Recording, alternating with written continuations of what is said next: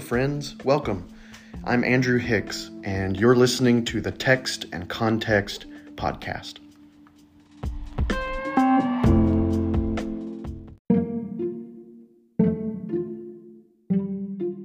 Hey, Text and Context listeners.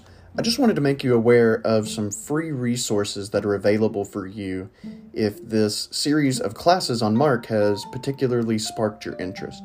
So you can head over to my website, and I have an article that gives you all sorts of great free resources, links where you can follow and study Mark on your own time. So head on over to textandcontext.com/Mark. Remember, it's text and context without E's. So that would be TXT and contxt.com/Mark. And there's all sorts of great resources there for you to comb through, including a link to the PowerPoint that I've been using as I teach this class. So if you're only listening to this podcast and you're not actually present on Sunday morning in Bible class, then you can have access to this PowerPoint. Or if you are present, but you just want to reference the PowerPoint later, again, there's a link to that PowerPoint there, as well as a couple of book recommendations in case you really want to go for a deep dive into the Gospel of Mark. Either way, thanks for listening. Enjoy the podcast. I wasn't officially signaling yet, but now I am. It definitely makes a difference. I think it does, for sure. Billy said he. Yeah. Billy said he went in there and just beat on the drums like crazy to test it the other day, and said it worked pretty well, night and day. So, they're still playing, and. Well, you can hear it, but it's like. But you know what? It didn't bother me. I just kind of goes away after. The only way it bothers me is when we're singing and I'm singing our song, but I'm tapping my foot to their song because I'm familiar with it.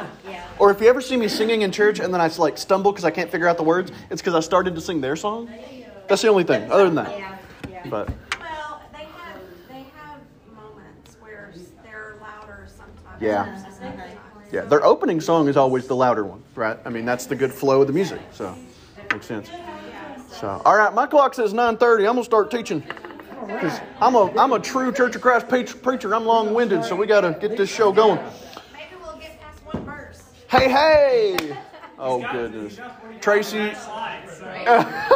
That's true, Tracy. Just for that, you have to pray to start. Your punishment is prayer. What a great punishment! Punishment fits the crime. Come on, people, we're starting. Let's go. Come on, Maria. Maria, I hadn't seen you in a while. How are you? I'm good. We're trying to start class here. Where's the hubby? He is in the truck. Oh, okay, he's coming. In the truck. Did you just leave him there? Well, he's Thank you, dear. one of his planes broke down. So. Yes, he is. I Are got you you. ready? Yeah, go ahead, Tracy. Pray for us. Father in heaven, thank you so much for this beautiful morning. Thank you for the ability for us to gather, and just please be with us as we listen to your word and help us take it in and use it every day. And it's your name that we pray. Amen. All right. So we stopped off here last week because I didn't want to go full-fledged into this because this is fantastic. Okay. So again, it's the sandwiching thing, right? It's the layers. But this is like layer on layer on layer. This is a big mark, okay? A big Markin sandwich. A muffaletta sandwich. You ever heard that? A what now? Is it muffaletta? Muffaletta. Yeah, muffaletta sandwich. It's like Cajun. I feel like you're cursing or saying some foreign language that I can't understand. so many layers. Okay. Okay. Overkill. Oh. Yeah. It looks good, though. This is like service with a smile. I'm telling you, the food in the foyer has gone up levels and levels each week. I'm telling you, some week I'm going to come in, they're going to have a towel draped over. Table for two, sir. Please. Yeah, it's one of those big, I think of like a club sandwich. You know, it's got the multiple layers, or for real, a Big Mac, you know, it's got like the extra bread in the middle and stuff. Or to take this Jewish, Ron, my friend who's into the Jewish stuff, it's a menorah. Yeah. Right? You know, like our candles back here, it has two on either side and one in the center. It's like that. It's a menorah pattern, which is more keeping with how they might have thought of it being Jewish at that time. But notice, and again, I can't emphasize, the center is the key in these scenarios, right? The meat is the reason. The bread is just there to help you consume the meat. Yes? Right. Which is why I used to work at Sonic, and people would come in and order a hamburger without the buns. You have to wrap it a very special way, but you can make it happen because what they care about is the stuff in the middle. The bread is besides the point. Nobody says, give me a hamburger without the stuff in the middle, just the bread. Nobody says that. That's ridiculous. Unless you're going to Fuddruckers, and then you certainly say that because that's the only reason we go to Fuddruckers. Okay. This is getting off on all sorts of weeds. No. The center, and notice the center here is just a few short verses, but the center is really a summary of all of Jesus' ministry. And this is kind of if I'm remembering this right, this is kind of like a day in the life of Jesus' ministry, is kind of the way Mark presents this. Because it seems as if it's one full day, this story. And it's kind of like, a day in the life of Jesus' ministry. If we were a documentary crew, we'd be following him around and be like, yeah, well, this is kind of how I start my day. And this is kind of, and then they give the summary in the middle instead of the end or the beginning. And that's kind of what he's filling out for us. Okay. All right. So, cast in as a day in the life of Jesus. And then you also have a little bit past this, and it's kind of a week in the life of Jesus. So it's like a day, and then we spread it out to a week. Again, it's just like quintessential Jesus' ministry. So Mark, rather than giving us a bunch of different stories as much as he can, he's like, let me just give you a flavor for how Jesus runs his ministry, and you can fill in the blanks. And by you, he means Matthew, Luke, John, everybody else. But he's just like, I'm going to give you a taste. So this is the quintessential example of his ministry. And they're examples of the nearness of the kingdom. Repent, for the kingdom of heaven is near. And it is near. It's breaking in. That's what kingdoms do. Kings send their armies to invade. The kingdom of heaven is near. That's a more ominous image when you remember that. The kingdom of heaven is near. It's breaking in. Time to turn or burn, you could say. And so, he's the nearness of the kingdom. His army is coming in. Okay, let's actually read some text. Does anybody want to read this section for me? Chapter 1, verses 21 through 28. Man with an unclean spirit. Anybody? Go for it. Go for it. Sure. Tracy's doing everything. And when the Sabbath came, he entered the synagogue and taught. They were astounded at his teaching, for he taught them as one having authority and not as the scribes. Just then there was in their synagogue a man with an unclean spirit, and he cried out, "What have you to do with us, Jesus of Nazareth? Have you come to destroy us? I know who you are, the Holy One of God." But Jesus rebuked him, saying, "Be silent, and come out of him." And the unclean spirit, convulsing him and crying with a loud voice, came out of him. They were all amazed, and they kept on asking one another, "What is this? A new teaching with authority? He commands even the unclean spirits, and they obey him." At once his fame began to spread throughout the surrounding region of Galilee. Good.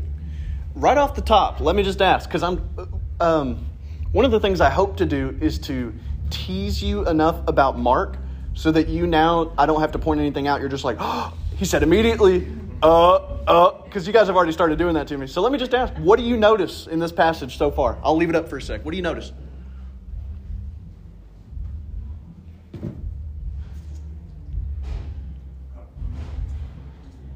Anything. There's no wrong observation. Okay. Unless there is. Part of where Jesus is not ready to be acknowledged. Yeah. As soon as the demon says, well, I know who you are. Nobody else does. You're the Holy One of God. And then he says, shh, don't tell nobody. And if said he was at that time, he hadn't laid the groundwork for that revelation. Yes. And again and again, you're going to see that the demons always know who Jesus is, even when the disciples don't. His own disciples, the people who are supposed to know who Jesus is. It's interesting. Okay. Anybody else? Yeah. The immediately part I see, verse 23, just then. Just then. There you go. That's immediately. Okay. Yeah. But I guess Good I catch. need a little clarification. Okay. He taught them as one having authority, not as the scribes. So what were the scribes doing differently that made his so different? Good question. Great question. I think a scribe is somebody who writes down copies and is not injecting any Bias or anything? Sure. opinion or anything. Right. It's just They're the scholars of the day also. And there's some disagreement. Here's my thought. It seems that they tended to, rather than say, well, here's what it is, they tended to say, well, Rabbi so-and-so says. Well, Rabbi so-and-so says. And you can say, yeah, but what do you think? And they're like, well, Rabbi so-and-so says, and Rabbi so-and-so says. And they might give you contradictory opinions quoting 20 different rabbis, or they might give you one opinion but quoting 30 different rabbis. And they're like, so you're thinking this. And they're like, well, it's what Rabbi so-and-so. And you're like, no, what do you think? And Jesus, rather than feeling the need to quote all these other authorities, he just says, this is how it is, which is not necessarily how their teachers and scribes taught at the time. Yeah, the message says, I love the message. they were surprised at his teaching, so forthright, so confident, not quibbling and quoting like the religion scholars. Yeah. That's good. People rag on the message a lot because it's like very paraphrastic. But here's something that makes it different than like every other paraphrase. Is Eugene Peterson, the guy that did it, has a PhD in Semitic languages from Johns Hopkins, and he paraphrased directly from Greek and Hebrew. So if you can paraphrase directly from Greek and Hebrew, you can criticize it. Otherwise, just saying. It's not that bad. It's pretty good. And half the time it seems to really catch some of those nuances like that otherwise it doesn't bring out. So I love the message. Love the message. Hannah loves it too. That's what her Bible is down there. So Also, it's good. Go for it. Talk about having authority. Mm-hmm. When he spoke, he proved it. Okay, elaborate on that. And the demon answered and came out. I mean, the scribes couldn't, they couldn't do that. So when you're teaching, but you can't do it or prove your greatness or whatever immediately, then Good. You're just kind of making an opinion. Excellent. About Yes. something. That's all it is. I love they that. gave him their opinions. Or gave people their opinions. He didn't give them an opinion. How could he? He is the Word. Everything he says. Yeah. To our daily reference to right. the chosen. Yeah. Nicodemus is Good. in there, and he hears about Jesus because he goes in to cast out the demon. I guess it was Mary, and it ran him out basically. Yes. He ran out afraid, and then he finds out later, sees her clean of the spirit. Yes. And says what happened. And Yes. He's Blown away. He has to start Yes. investigating what happened. How did this happen?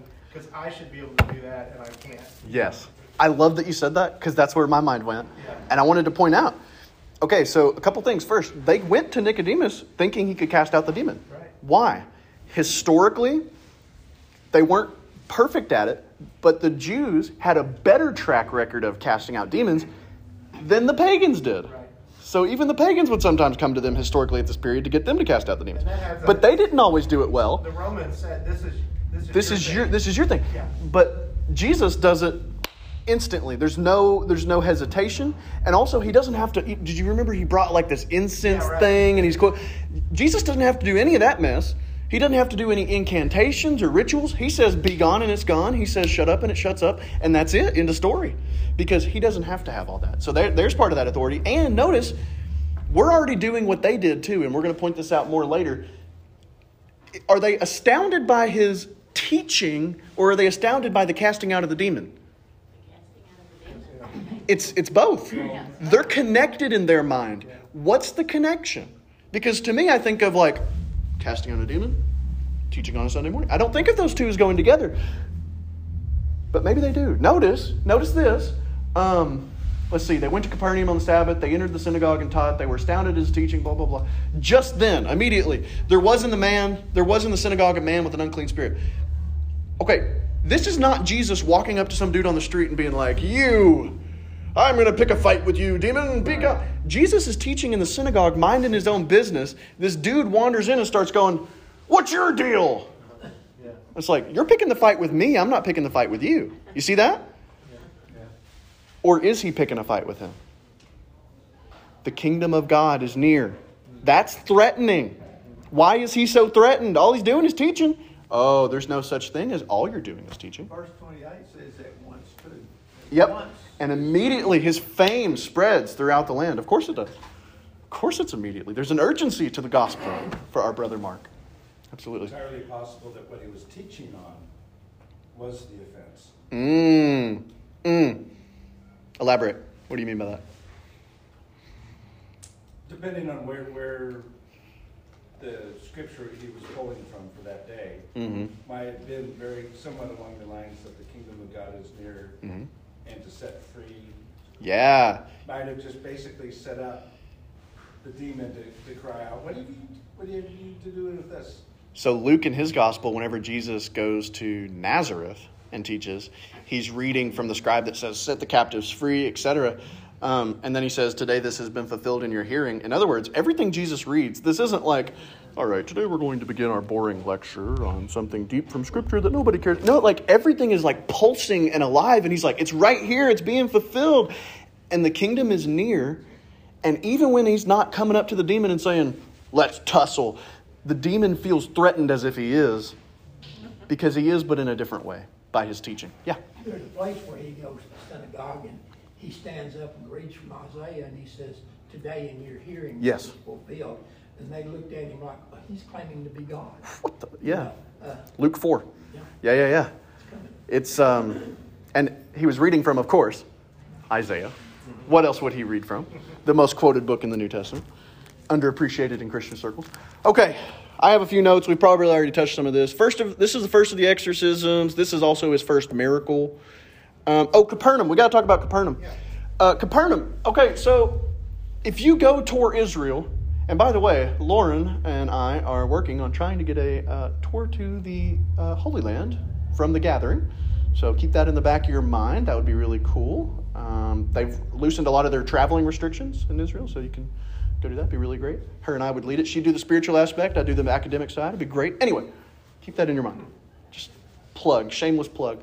But if you go tour today and you go to Capernaum, a couple things we got to talk about. One, there's a big sign on the entrance of every side that you go into Capernaum that says the hometown of Jesus. And you're like, hold up. Jesus wasn't born in Capernaum. Jesus was born in Bethlehem, because we're all, scholars in our mind. Here's the catch. The adult Jesus had a hometown, a home base. It was Capernaum. This is where Jesus does his work. By the way, we're going to find out soon, Peter has a home in Capernaum. We know where that house is, too. Like, of all the historical sites that we're like, he may or may not have done this here. That's probably Peter's house.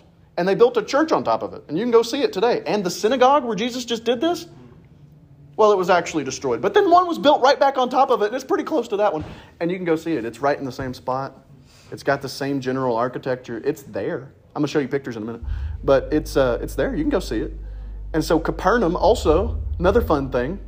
Go to our Hebrew, town of Nahum. Capernaum. You hear the Nahum in it, right? Capernaum, town of Nahum. Town of comfort. Nahum means comforted. It's interesting. But Nahum also is the one who announces the judgment of God upon Assyria. We know because we studied Nahum and we're smart like that. Yes, I was preaching Nahum on Sunday morning for a couple weeks there. Nahum is the one who announces God's judgment on Assyria, which is comforting to Israel because Assyria was oppressing them. Might Jesus be announcing God's judgment on another evil and vicious empire that might be good news to God's people to be set free from? Maybe. Because it sure seems like a certain empire that begins with an R and ends with an Om was very threatened by nearly everything Jesus did. You with me? He's in the village of Nahum. I mean, come on. That's hopping off of the page. Yeah. Okay. And then also, one other thing. Oh, John says that Peter and Andrew are from Bethsaida, not Capernaum. So, I don't know. Maybe they grew up there and then moved to Capernaum like Jesus, born somewhere else, established his home base somewhere else. I don't know. Interesting side note to keep you awake at night. Is Bethsaida on the coast? I mean, is it on the water? Yeah, it is. It's on a different side, though. Yeah, it's on a different side. I don't remember. I'd have to look at it. I don't remember where they are. They're probably not that far apart anyway. I was going to say, if they're going to be fishermen. So, back home in northeast Arkansas, I grew up in Paragould. Hannah grew up in Jonesboro. You could say Paragould and mean Jonesboro. You could say Jonesboro and mean Paragould because tomato, tomato. Mm-hmm. They're right there, right? We live in Bastrop. You know what I tell people? I live outside of Austin. Because nobody knows what I mean whenever I say Bastrop back home. I'm teaching them slowly. Well, where technically? It's a town called Bastrop. Oh, that's cute. Where is that? Outside of Austin. Oh, okay, great. Right. So it's probably like that, I imagine. So, soon to be a suburb? Yeah, no kidding. I've already talked about the immediately. Synagogue just means gathering. Hey. All right, we're the synagogue, the gathering. All right. I do want to say, that synagogue is still there. Oh, this is it. Mark emphasizes Jesus as teacher, but he doesn't actually include a lot of his teaching. So, like Matthew includes huge chunks of Jesus' teaching. The Sermon on the Mount, 3 straight chapters, and then he has 4 other ones. Oh, I can't resist. I have to go there for a second. Even though we're in Mark, I have to go to Matthew for a second. The Sermon on the Mount is actually the first of how many large chunks of teaching in Matthew's Gospel? 4. 5 total. Is there some figure we know of in Scripture who had something to do with 5 books that were extremely instructive for the people of Israel? Genesis, Exodus, Leviticus, Numbers, Deuteronomy. How many is that? Yeah. The new Moses is here. Okay, sorry. Had to. But Matthew gives us the content. Tiny snippet of what he really said. Exactly. The Sermon on the Mount, like, come on. That had to be hour long. Like, there's no way it was summed up in 15 minutes. Right. Come on. But you can quote it in 15 minutes. Yeah. But Mark doesn't give us much of the content. He's more concerned of the image of the teacher. You notice that difference? That's interesting. So Matthew says, yeah, he was a teacher. Here's what he said. Mark says he was a teacher and he said a lot of great things. But man, notice how the people acted to that. He's more interested in the effects of Jesus being a teacher, what it means as an image of the teacher, this rabbi, for him to be that, rather than the content of the teaching specifically. He shows some content, mostly parables and that kind of thing. But for the most part, he'll over and over again make these mentions like, oh yeah, and Jesus was teaching for a while. Anyway. And naturally we're like, well, what did he say? And I wonder if Mark also, because you think about it, it's a story, right? It goes from one end to the other. And we tend to isolate passages and then forget about everything else. So if you just are reading along and you keep getting these hints of, well, and he was teaching and then people were aggravated. Well, he was teaching and then people were aggravated. Well, he was teaching and they were astonished. What do you start asking yourself rhetorically? Well, what was he teaching? Why are they so aggravated? And you know what you start to do? You start to make some assumptions and you start to fill in the blanks. I wonder if Mark wants us to do that. Well, what is it that he's teaching? And then from his actions, do we start to fill in some blanks? Well, what is he claiming by that? Well, what did it... And so you kind of start to piece some stuff together. Mark is subtle like that, right? He's a good storyteller. He wants to kind of make you sit on the edge of your seat and lean in and pay attention. Okay, how about some pictures? So, let's see. Rosemary, you weren't in here, but you need to whoop David. That was for Rosemary. Because he brought it in here and he said, well, it's for Rosemary. You go whoop him. We'll look the other way. It's fine. Holy rebuke. This is the synagogue. I've been there. It's there's not. I mean, it's at this point it's been worn down over time. This is not the exact one Jesus went to. Okay, this was rebuilt I think in the 3rd or 4th century. The original one was demolished by the Romans. Thanks, Rome. But it's exactly on the same spot. They were looking to reconstruct what was destroyed. So it's like if this building burned down, would we make a few improvements? Sure. Would it have the same general essence? Yeah, probably would. You see what I'm saying? Like, oh, we'll add an extra door here because that didn't make sense. Oh, we're going to put an awning out there this time. Whatever. Probably use the same stones. I mean, why bring in Great other point. stone? Great point. So, but this, it gives you a feel for what it looked like, right? So, and I don't know if this pictures it or not. I don't think it's there. This is like an image from the outside of it, and then this is inside of it. But I believe that there's a seat here, which is where they read the Torah. The teacher sits, everybody else stands in a synagogue, right? So everybody stand and I will sit. No, but that's how they did it in the early synagogues. Is the teacher would sit, the people would stand, but there was a chair, the seat of Moses. You remember Jesus makes mention of they love to sit on the seat of Moses and teach people. That's where they would sit down, read the Torah, and then give an exhortation from it. So, yeah. Didn't they read the Torah standing? Huh? I thought they read the Torah standing and sat down. Maybe they do. I don't know. I could be wrong on that. I have no idea. This was a completely close. Well, I was thinking... No, you're good. I was thinking about in Luke chapter 4, the passage we were talking about where he, I thought he sat down and started reading. Yeah, look it up, Micah. You're a Bible student. I thought he stood. Oh, maybe he stood. I have no idea what I'm talking about. You know what? Why am I up here? He gave it back to me 10 minutes and sat down. So he reads it and then he sits down. Micah is correct. And then he talks, right? Yep. So he's sitting in the seat of Moses. Okay. Read the word, you sit. I stand corrected. It was in fact that they would stand to read the Torah as a sign of respect, and then they would sit down on the seat of... Either way, there was a seat of Moses that they sat on to teach. Okay. No, that's helpful. That is helpful. And that is a good point, because historically they have stood to read Scripture. And here we are sitting on our butts. Anyway. So I do want to do just a couple notes on a synagogue, just kind of to give you the feel for how this went. And I have a few things here. And if it gets too tedious and you're like, I don't care, we can skip past some of the synagogue stuff. But I find this fascinating. So I'm going to give you some historical synagogue stuff now. What did you say? Welcome. Okay, good. I'm messing with you, man. Typical synagogue service would be structured loosely as follows. You start with some prayers. You do your readings from the law and the prophets and oral targum. Targum is the message in the first century. So the law and the prophets are written in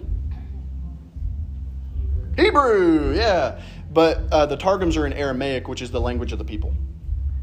It's like the difference from going, maybe today, since not many read Greek and Hebrew today, unless you're in like a Jewish congregation or something, but or Greek Orthodox or something. But like the King James has such wooden language. And so like it'd be like traditionally we would read the King James because it has this poetic feel to it. And you may get bits and pieces, but you're like, what in the world did I just read? And then they read like the NASB or something to give you a feel for what it was. Or then they just kind of off the cuff say, well, here's what it was saying. It's like that. That's what they did. Because a lot of the people didn't read Hebrew. Only the scribes and them read Hebrew, but they would listen to it anyway just because that's what you did. So it's, actually something comparable might be in, I need to look this up because I might be quoted and be wrong. But in mosques, they still read the Quran from Arabic.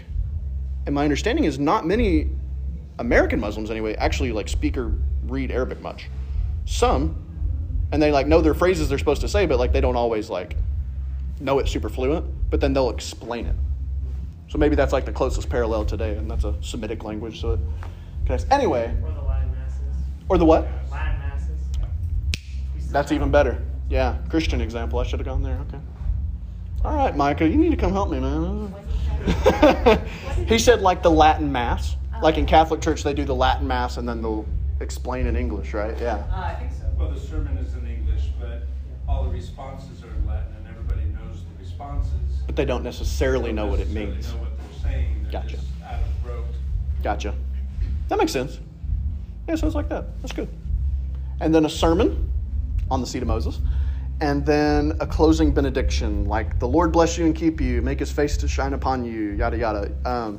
Yeah, they've been closing their services with that for long time. So, okay, more random stuff on the synagogue. Literally gathering. Synagogues actually revolutionized the practice of Judaism. Okay?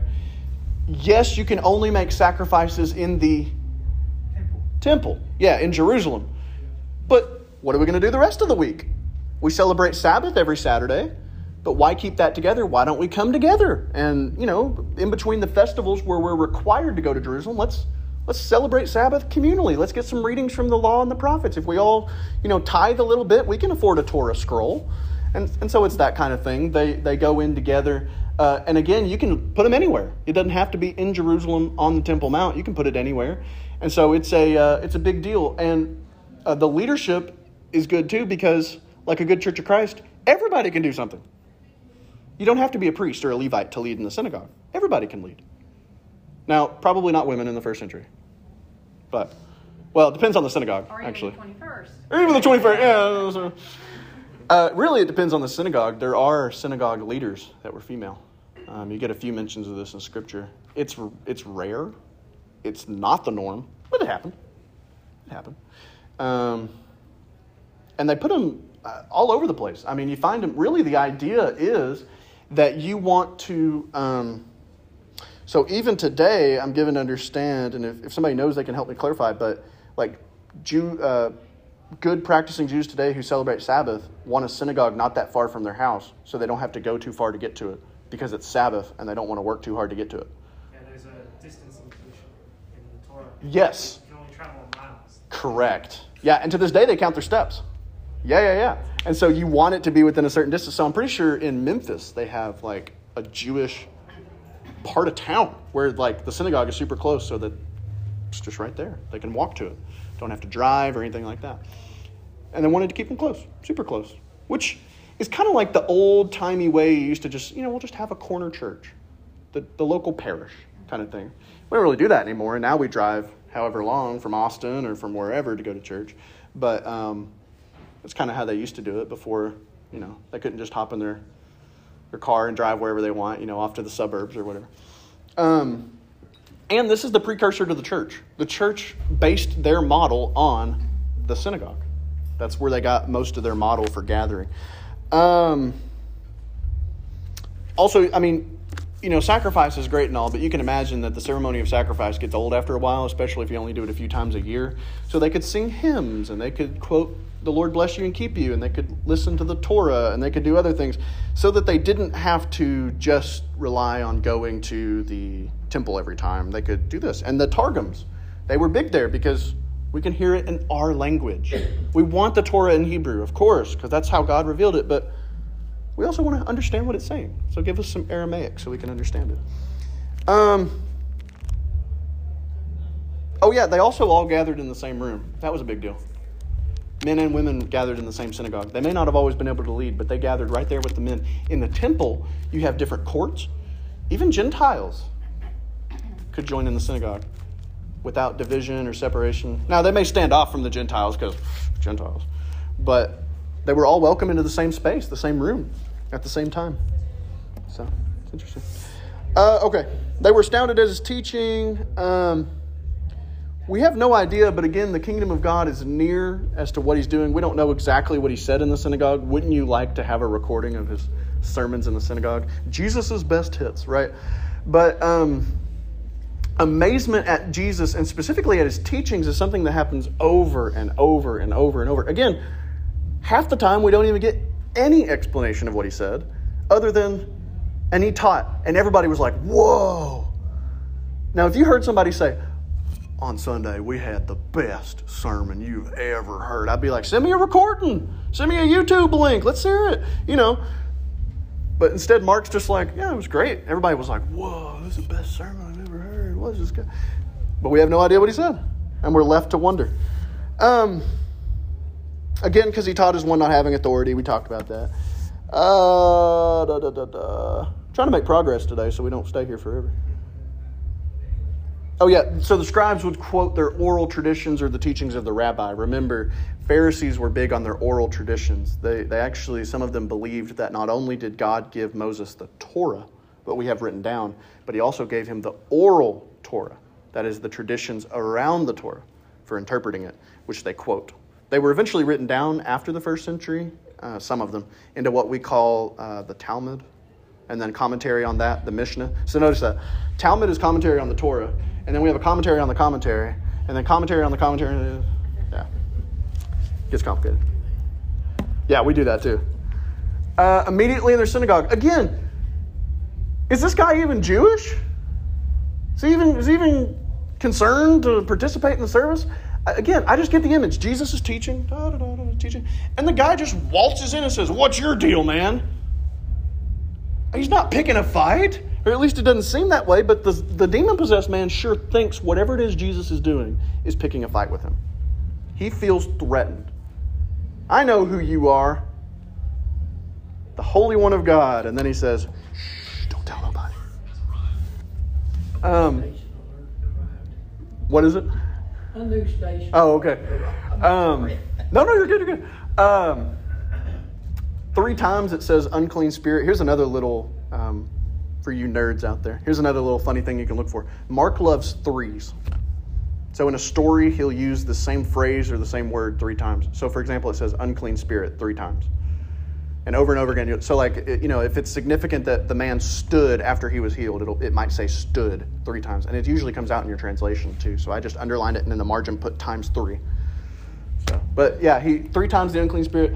That's OCD? That's very OCD. It's very OCD. And for a guy whose grammar is so bad, he's really a brilliant and articulate storyteller. Which is why I always say grammar doesn't matter. God inspired Mark. What have you to do with us, Jesus of Nazareth? Have you come to destroy us? That's what I'm saying. That's intense for a dude who just wandered into some dude. If some dude showed up in the middle of my preaching and was like, what have you to do with us, Andrew of Paragould? Have you come to destroy us? I'd be like, no, dude, I'm trying to preach. And if Max Proctor hadn't shot him dead by that point, I mean, glad he's not here. In the demonic realm, notice it's uncontested who Jesus is and what his authority is. His authority is unquestioned. In the human realm, those questions are constantly debated. Constantly. Remember James. The demons know there's a God and they shudder. Big whoop. Intellectually assenting to the fact that there is a God. Intellectually assenting to the fact that Jesus is Messiah. Good. It's a good thing. You're now equal to But even the demons can do it. You're on level playing field with the demonic. Good for you. Like, there's more to it, right? There's the obedience factor, which is part of the reason I wonder if Mark loves to shoot in that immediately. You may not understand it all. You may not be able to conceptualize it all, but immediately, just now, let's do it. Let's go. Jesus said it, let's do it. I wonder if that's kind of his feeling for putting in all those immediatelys. Go for it. When he says, have you come to destroy us, is that because Jesus was saying the kingdom is at hand, meaning, it's quickly coming. So did he see that as a threat, a destruction? I guess It sure seems that way. So obviously he had heard about Jesus and had some knowledge of what Jesus had been saying. But I don't know, this is our first record of him doing that in a public place, I guess. So right. When Jesus goes to the cross, and in fact, I wouldn't even say to the cross, I would say all of the Christ event, everything of Jesus from virgin birth to ascension, and even after, all of that is the definitive statement that sin is defeated, death is done, Satan doesn't have a hold. Right? Of course that's threatening. Right? And also, you read in Revelation 20, where they're cast into the lake of fire. And here's a tidbit for another day. Only Satan and his demons, we're told, are thrown into the lake of fire. That's not something we're told about for everybody. We act as if that's something everybody gets. We're only told Satan and his demons get that specific punishment. Just saying. But also, that's another thing. Do we want to go here? Yeah, I'll get written off as a heretic. So in that regard, I think in the end, Satan's not in charge of hell, by the way. He's not the taskmaster. Satan doesn't have enough power or authority. He's a loser. He's the loser. He's a prisoner. And now Ron may disagree with me on this, but here's some controversy we can talk about later. He was saying we needed to have more debates, so I needed to push him on theology stuff.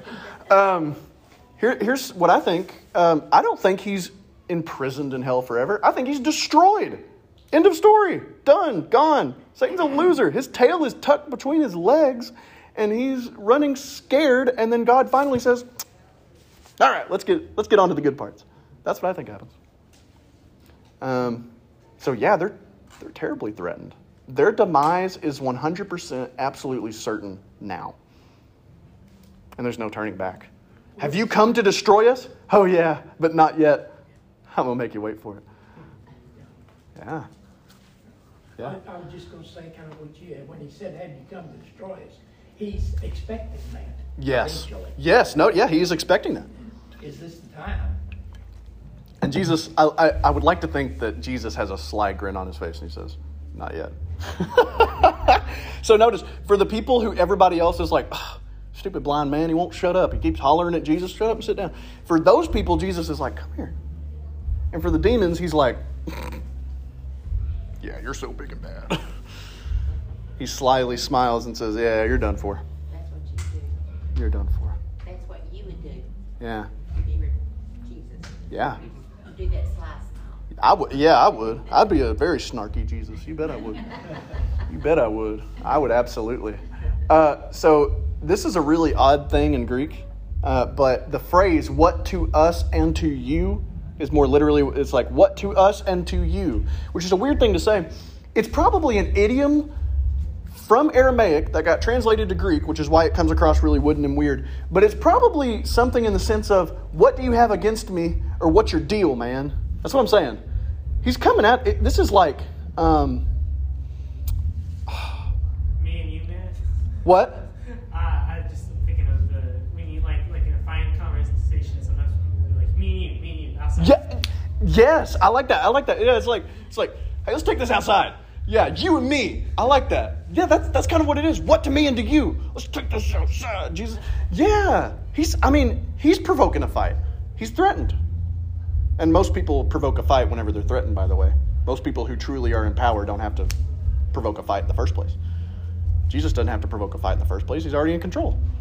This guy's bothered, so he's going to fight. Why? To try to change the outcome if he can. He can't.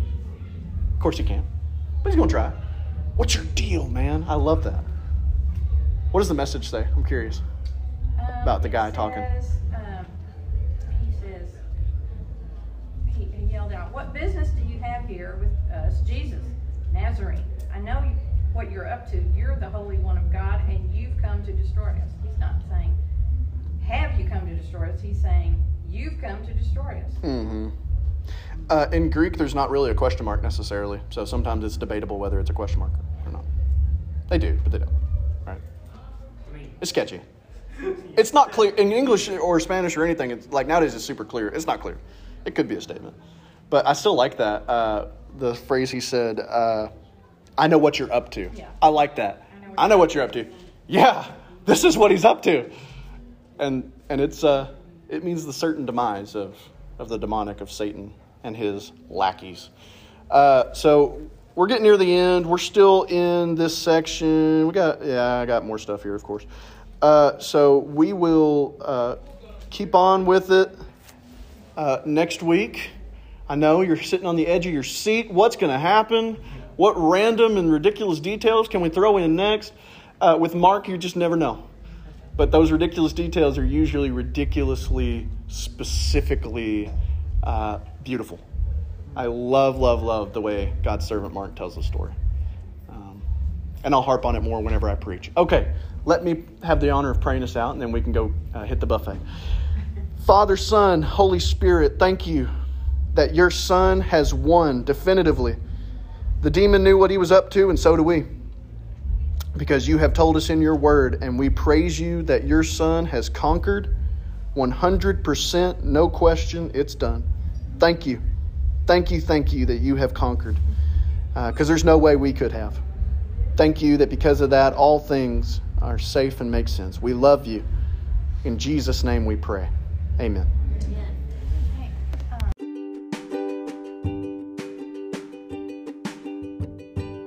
Thanks for listening to the Text and Context podcast. If you're interested in some other great content, then you can go over to my website. It's txtandcontxt.com. It's text and context without E's in it. So again, that's txtandcontxt.com. Head on over there and check out a bunch of free resources and plenty of articles about a wide range of topics, as well as book reviews and plenty more. Thank you for listening.